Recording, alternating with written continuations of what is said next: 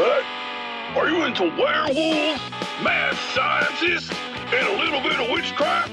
Then stay tuned for an all-new episode of Watts Corner.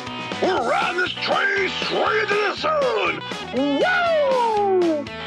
Tune in to a classic episode of Watts Corner on the Seltzer Kings Network. Available on all podcast platforms. Well, I don't know what the guy does, that he's an ambassador. I'm just saying he's got a really beautiful voice and should be on the radio. He should, totally co-host the show or something. Oh, Jesus, Gavin, stop crying. Ass. The following podcast contains... Sacred Island, watch the language. Hey, pal, watch the gutter language. Okay, let's try to watch the language. There's children present, yeah? And will you watch your ruddy language? My ears are not a toilet. Explicit language.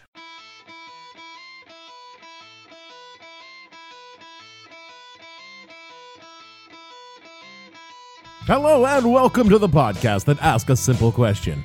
When you sold your childhood movie rights to the Disney Corporation for free streaming access, what the hell were you thinking? I'm your host, Dave Bledsoe, and this is a Friday, November 15th, 2019, with his hand in Goofy's pants edition of the show, where I attack yet another beloved cultural icon because I'm a sick and perverted person. Stay tuned. The What the Hell Were You Thinking podcast is brought to you by the Mouse Della Effect, who wants you to know your memory is lying to you. Do you have a clear recollection of certain movies released by a large animation studio some time ago that was filled with racist caricatures and overt references to slavery being fun and cool? Of course you don't. That is your lying imagination playing tricks on you. There was never a movie like that, nor were there any kind of minstrel show crows literally named Jim in that one movie with the elephant. It was all in your mind, because if there were movies like that, you could see them in our catalog of streaming movies, or even in our DVD releases. You don't, so there isn't. The Mouse Della Effect, making you believe what we want you to believe for 3 decades or more. What else is troubling me? Mickey Mouse's birthday being announced on the television news as if it's an actual event. I don't give a shit. If I cared about Mickey Mouse's birthday, I'd have memorized it years ago. And I'd send him a card. Dear Mickey, happy birthday, love George. I don't do that. Why? Don't give a shit. Fuck Mickey Mouse. Fuck him in the asshole with a big rubber dick.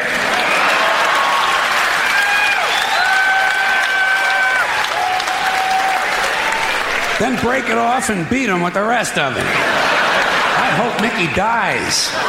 I do. I hope he goddamn dies. I hope he gets a hold of some tainted cheese and dies lonely and forgotten behind the baseboard of a soiled bathroom in a poor neighborhood with his hand in Goofy's pants. Mickey Mouse. No one in the world takes our country seriously. We waste valuable television time informing our citizens of the age of an imaginary rodent. One of my parents' more brilliant, devious parenting strategies was to raise my sister and I to be anti-Disney. Because when it came to anything related to Walt Disney's, they were very, very clear. Not in this house. No Apple Dumpling Gang, no Jungle Book, no Wonderful World of Disney, and God help us if we were caught singing. Who's the leader of the front to take for you and me? M-I-C-K-E-Y-M-O-U-S-E. Around my mom, because she had a visceral reaction to those lyrics that frankly left my sister and I a little scarred to the point my sister passed on the Disney hatred to her 3 kids. It wasn't that my parents had religious or ethical qualms about the content or even disliked the saccharine nature of Disney fare. No, their banishment of the mouse from our house was based entirely on never wanting to take us kids to fucking Disney World. It's a gargantuan hellhole. They figured out early on if their kids were taught to loathe and despise Disney, they would never want Disney World. And raising kids in the South meant that you were legally obligated to drag them to Orlando at least once in their young lives. It's in the Constitution. Unless you could find some way to make your kids not want to go to Disney World. And that was a total win for them, because I mean this sincerely, Disney World is the 13th level of hell. So, by a careful campaign of limiting our Disney consumption, diligently stressing the superiority of Warner Brothers and Hanna-Barbera cartoons, and ruthlessly suppressing anyone who mentioned taking the kids to Disney World, they managed to construct a world where their 2 children did not like Disney and would never dream of ever wanting to go to the Magic Kingdom. Now Elmo. You magnificent bastard, I read your book! And I've carried this antipathy towards Disney to this very day. If anything, it's grown in direct proportion to the rise of Disney as the dominant producer of pop culture in the 21st century. And I'm pretty fucking pissed about it. Disney now owns literally everything worth having, and it's only a matter of time before they acquire my childhood memories and sell them back to me. I want to provide it for them, and I want to do it at a reasonable fee, of course. The reason I'm fuming about this tonight is Disney finally launched their Netflix killer this week, the Disney Plus streaming service. Oh, Jesus, another one? And with this, Disney joins the ranks of not only Netflix and Hulu, but HBO, CBS, NBC, Apple, Amazon, and even BET. Is that still a thing? Apparently it is, and now they have a streaming service. We've arrived at the point where the content we actually want to see, we now have to pay more for than when we still had fucking cable. And a lot of that content isn't even on cable, so we can't even go back. This is how we want to do this, because if it is, I've got some bad news for the networks and Apple and Amazon. The model has been tried before, and we already have a solution for the problem. Yo ho, a pirate's life for me. We pillage, we plunder, we rifle and loot. Drink up, me hearties, yo ho. We kidnap and ravage and don't give a hoot. Drink up, me hearties, yo ho. And that's the song that I used to bring us back to Disney. And also, how fucking weird is that they use that song as a kid's ride at fucking Disney World? They are literally singing about rape and pillage. You know, school, slang, kid stuff. Well, that's Disney for you. You don't have to scrape many layers off to find something truly disturbing in their history. But do you know the real story behind the House of Mouse? Or do you only think you know?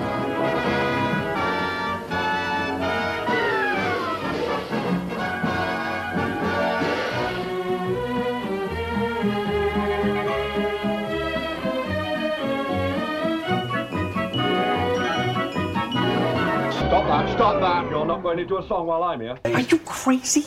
You could get sued. Okay, we can't even begin to discuss Disney now without talking about Disney then and the man who created it all. You told me to go back to the beginning. So I have. Walter Elias Disney, the fourth child of Elias and Flora Disney, was born September 5th, 1901 in Chicago, and moved when he was very young to Marceline, Illinois, a small town that would later serve as Walt's inspiration for the generic little white people fairy tale that is Main Street, USA. This is sundown town. Though the family would frequently move as Elias looked for the next big thing, and Elias was, according to biographers, quote, a stern man who could have a strong temper at times and would take the money his son had earned for safekeeping, considering them too young to know the value of money. And if his children misbehaved, Disney would not hesitate to punish them with a switch. Abused by his father. Walt had a real talent for drawing and took instruction intermittently through his youth and his family moved about until he met Ub Iwerks in the 1919, and the two started a business together in 1922. In 1923, Iwerks and Walt and his brother Roy Disney moved to Hollywood and started a cartoon studio. They had some success before talkies became a thing, but in 1928, they created a character called Steamboat Willie, the very first Mickey Mouse cartoon, and it became a sensation. Thus began what would become Disney Animation Studios. It wasn't an instant success, nor was it easy. It took years of hard work, discipline, and a ruthless ambition. In Neil Gabler's Walt Disney, The Triumph of American Imagination, a 600-page doorstop of a book written with the permission of the Disney family, it says, quote, who provided access to the Walt's papers, Walt is described as, quote, a troubled man, a lonely and reclusive depressive. He also notoriously ill-treated his staff and close friends and was a ferociously right-wing anti-communist through the 40s and 50s. And emotionally driven son of a cold father who sought to create a fantasy world for himself in which he could feel loved and safe, unquote. Poor Walter. Continuing, quote, He details at times a tragic life. Disney's father ended up resenting his son and their relationship fell apart. When his father died and Disney missed his funeral. Disney was also cruel and controlling to employees, terrorizing them with humiliating dressing downs. It included even his brother Roy, who kept the company afloat with a financial acumen. Yet, that did not stop Disney from ridiculing Roy in public. When his cartoonists tried to form a union, he brought in armed guards. He fired organizers and cut wages. At one point, faced with a strike picket, Disney had to be physically restrained from attacking the leader of the industrial action. He was, in fact, married to a studio, ignoring his long-suffering wife. He would retreat into his mansion and play with a huge toy train set with a track that ran an astonishing half a mile in length, including a 90-foot-long tunnel. He also associated with a group of anti-Semitic members of the Motion Picture Alliance and frowned on the idea of hiring black people to work in Disneyland. He's kind of a dickhead, if you know what I mean. I guess Walt Disney was actually no worse than any number of Hollywood executives of his time. He was probably better than some. I mean, I couldn't find stories of his banging actresses on the casting couch. But when you think about that, would be pretty sick and twisted since they were cartoon animals. Isn't that horribly illegal? Yes, and more than a little deviant. The only reason I bring it up is the image of Walt Disney as a wholesome American swell guy and with a Rogerian reputation in for public niceness was he was actually a total fucker behind closed doors.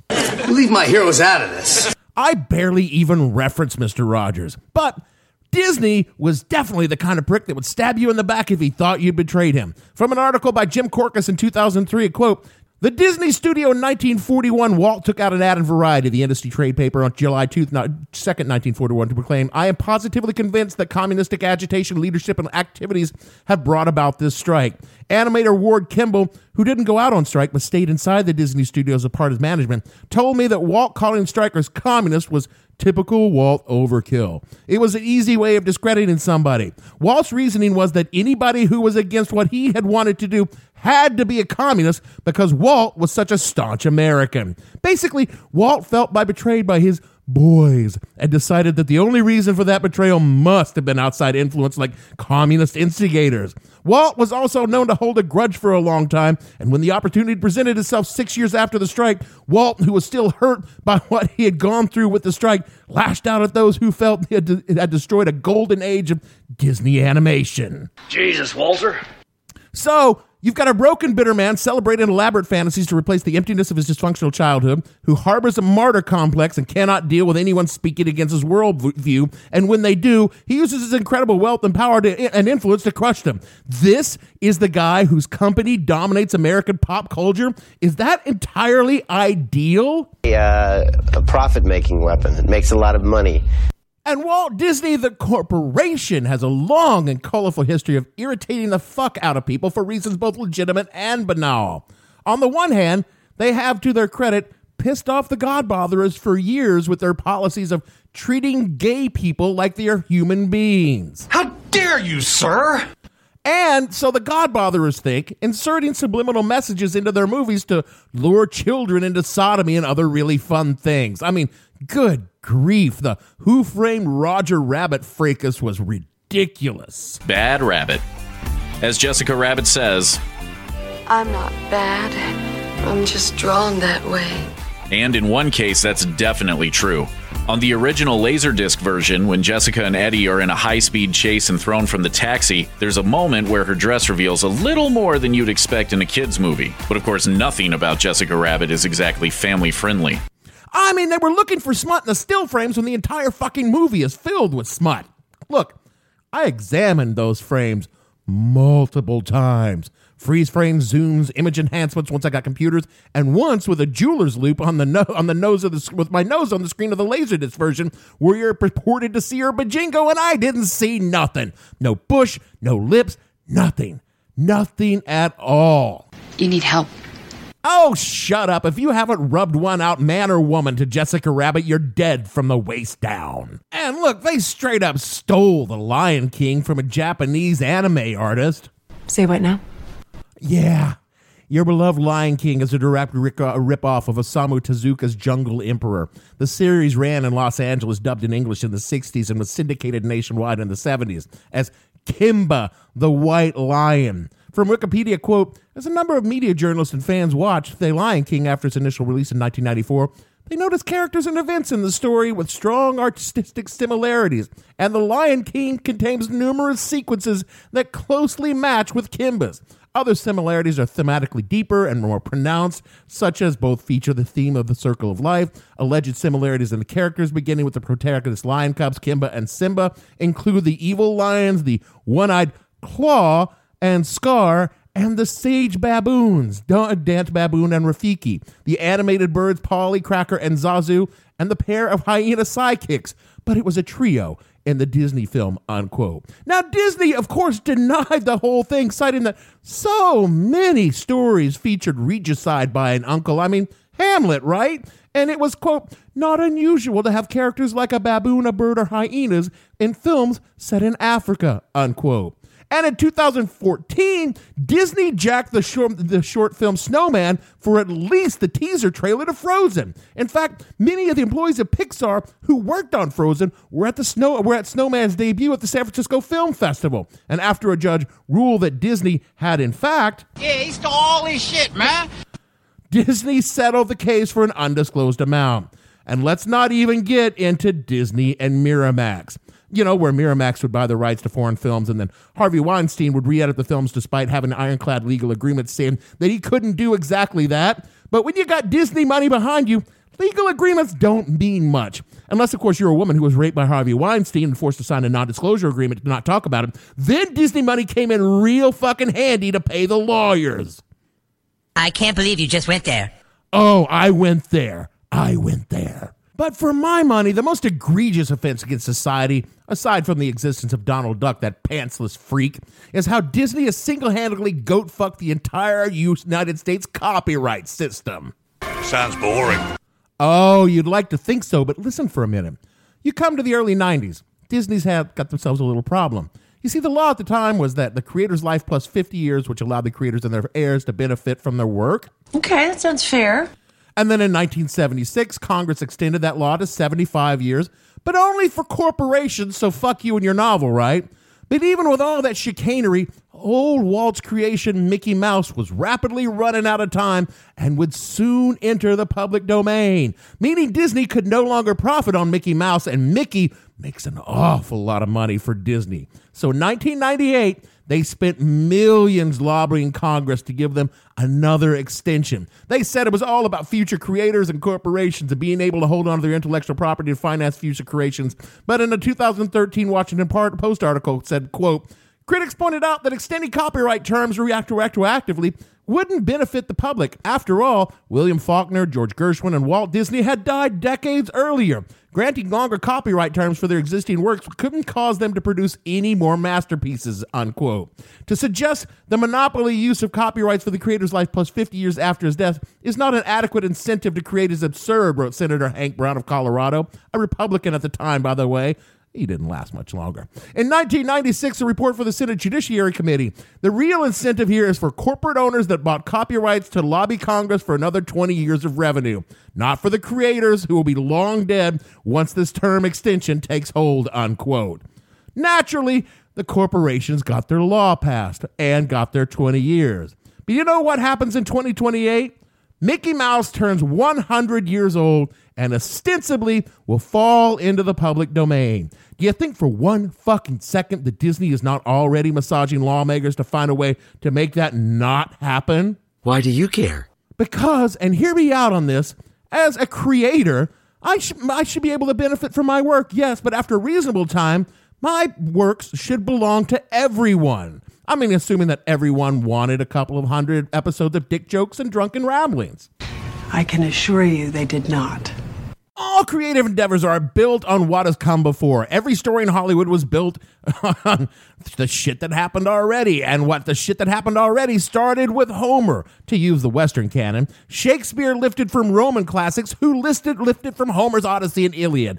Everyone is lifted from Shakespeare. Now, just imagine to yourself that Shakespeare & Co. Ltd. had retained perpetual copyright to Will's works. You don't think they would have sued the shit out of Disney by now and drove the company into bankruptcy? I mean, even if you can't ignore the anime ripoff of Lion King, you can't ignore the Hamlet ripoff. That's why Disney is fucking evil, because they never let anything go that can make them a dime, and they own everything, and they will never, ever let it go. Since the 1990s, Disney has worked to acquire basically every piece of intellectual property created since the dawn of the 20th century. They flat out own my childhood. If I toss one off to Princess Leia in a gold bikini, apparently I owe Disney money now. And if they ever come for that money, I will need to declare bankruptcy. Choke that chicken. This is just a partial list, because the actual list would take an hour to read, of the intellectual property and or studios owned by Disney.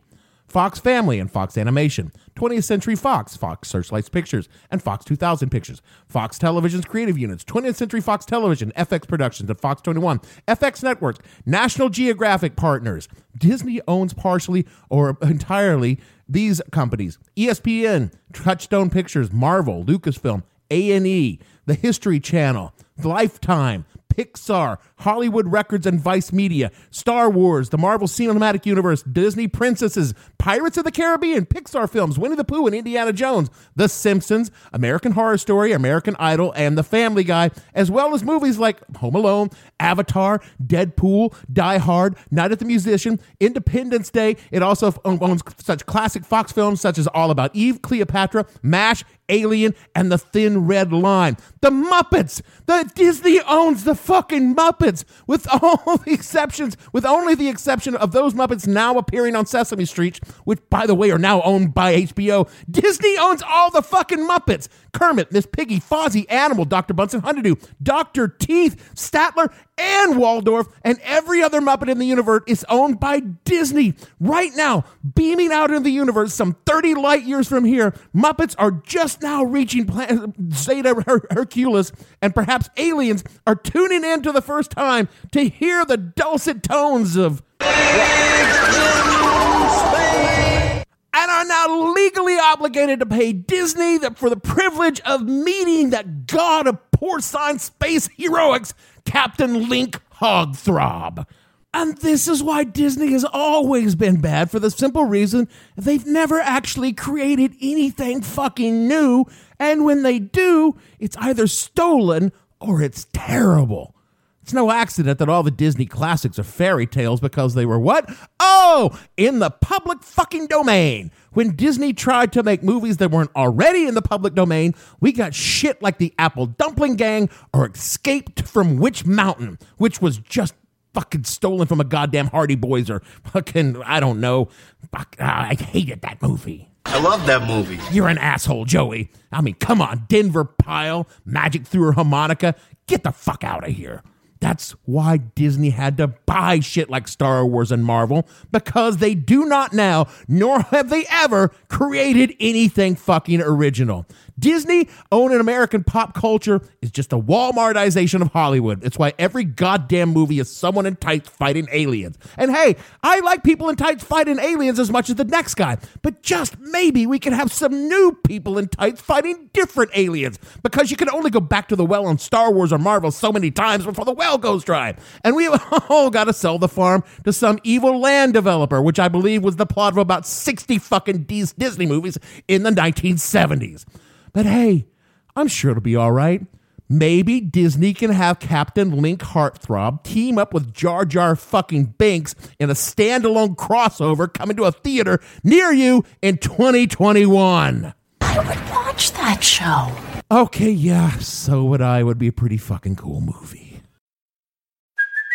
Hey, it's Kaylee Cuoco for Priceline. Ready to go to your happy place for a happy price? Well, why didn't you say so? Just download the Priceline app right now and save up to 60% on hotels. So whether it's Cousin Kevin's Kazoo Concert in Kansas City, go Kevin, or Becky's Bachelorette Bash in Bermuda, you never have to miss a trip ever again. So download the Priceline app today. Your savings are waiting. Go to your happy place for a happy price. Go to your happy price, Priceline. that is it for our show this week. Yeah, I started writing something about the impeachment hearings going on this week, but then I realized I had nothing to say about them. They pretty much speak for themselves. Any predictions or assumptions I could make about them mean about as much as a fart in Gavin's control booth. Unwanted, unnecessary, and definitely carrying a whiff of shit. So I leave them to you, pod friends, to draw your own conclusions. After all, we know what was done and what needs to be done and what has no chance of actually happening. Speaking of what needs to be done, rate and review this show wherever you find your podcast. It lets others hear my unwanted and unnecessary whiffs of shit. Follow the show on Twitter at @thehell_podcast so you can catch my unfiltered poots just like Gavin, only easier to wave away. I swear, I'm working on something new for the Patreon, patreon.com/whatthehellpodcast, and I will have it out to you before you need to go on the road for the holiday and before you start spending your money on people who actually, know and love you instead of a drunk guy shouting into a microphone. So donate now while you still have it. Check out whatthehellpodcast.com for some cool stuff, including video clips of my rants suitable for sharing. So for me, Dave, banned for life from Disney World Bledsoe, producer, vomited on Space Mountain Gavin, and all the fictional Mouseketeers on this show, we want to say Mickey Mouse is fucking dead. He got kicked in the goddamn head. And we'll see you all next week. They couldn't take the fantasy, tried to accept reality, analyse the laughs, because pleasure comes in halves. The purity of comedy, they have to take it seriously, change the words around, try to make it look profound. The comedian is on stage, it's taken for a wage. The critics think he's great, but the laughter turns to hate.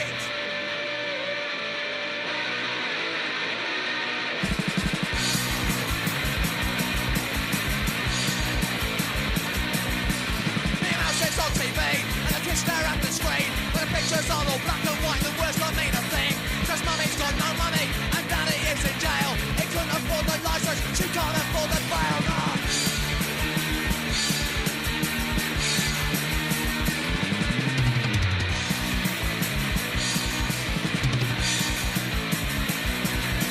The kids out in the road, their minds have all got cold, cause Mickey Mouse is dead, they shot him through the head, with ignorance and scorn. They believed in something new. They read the papers, watched the films, and thought they knew the truth. I have no ending for this, so I take a small bow.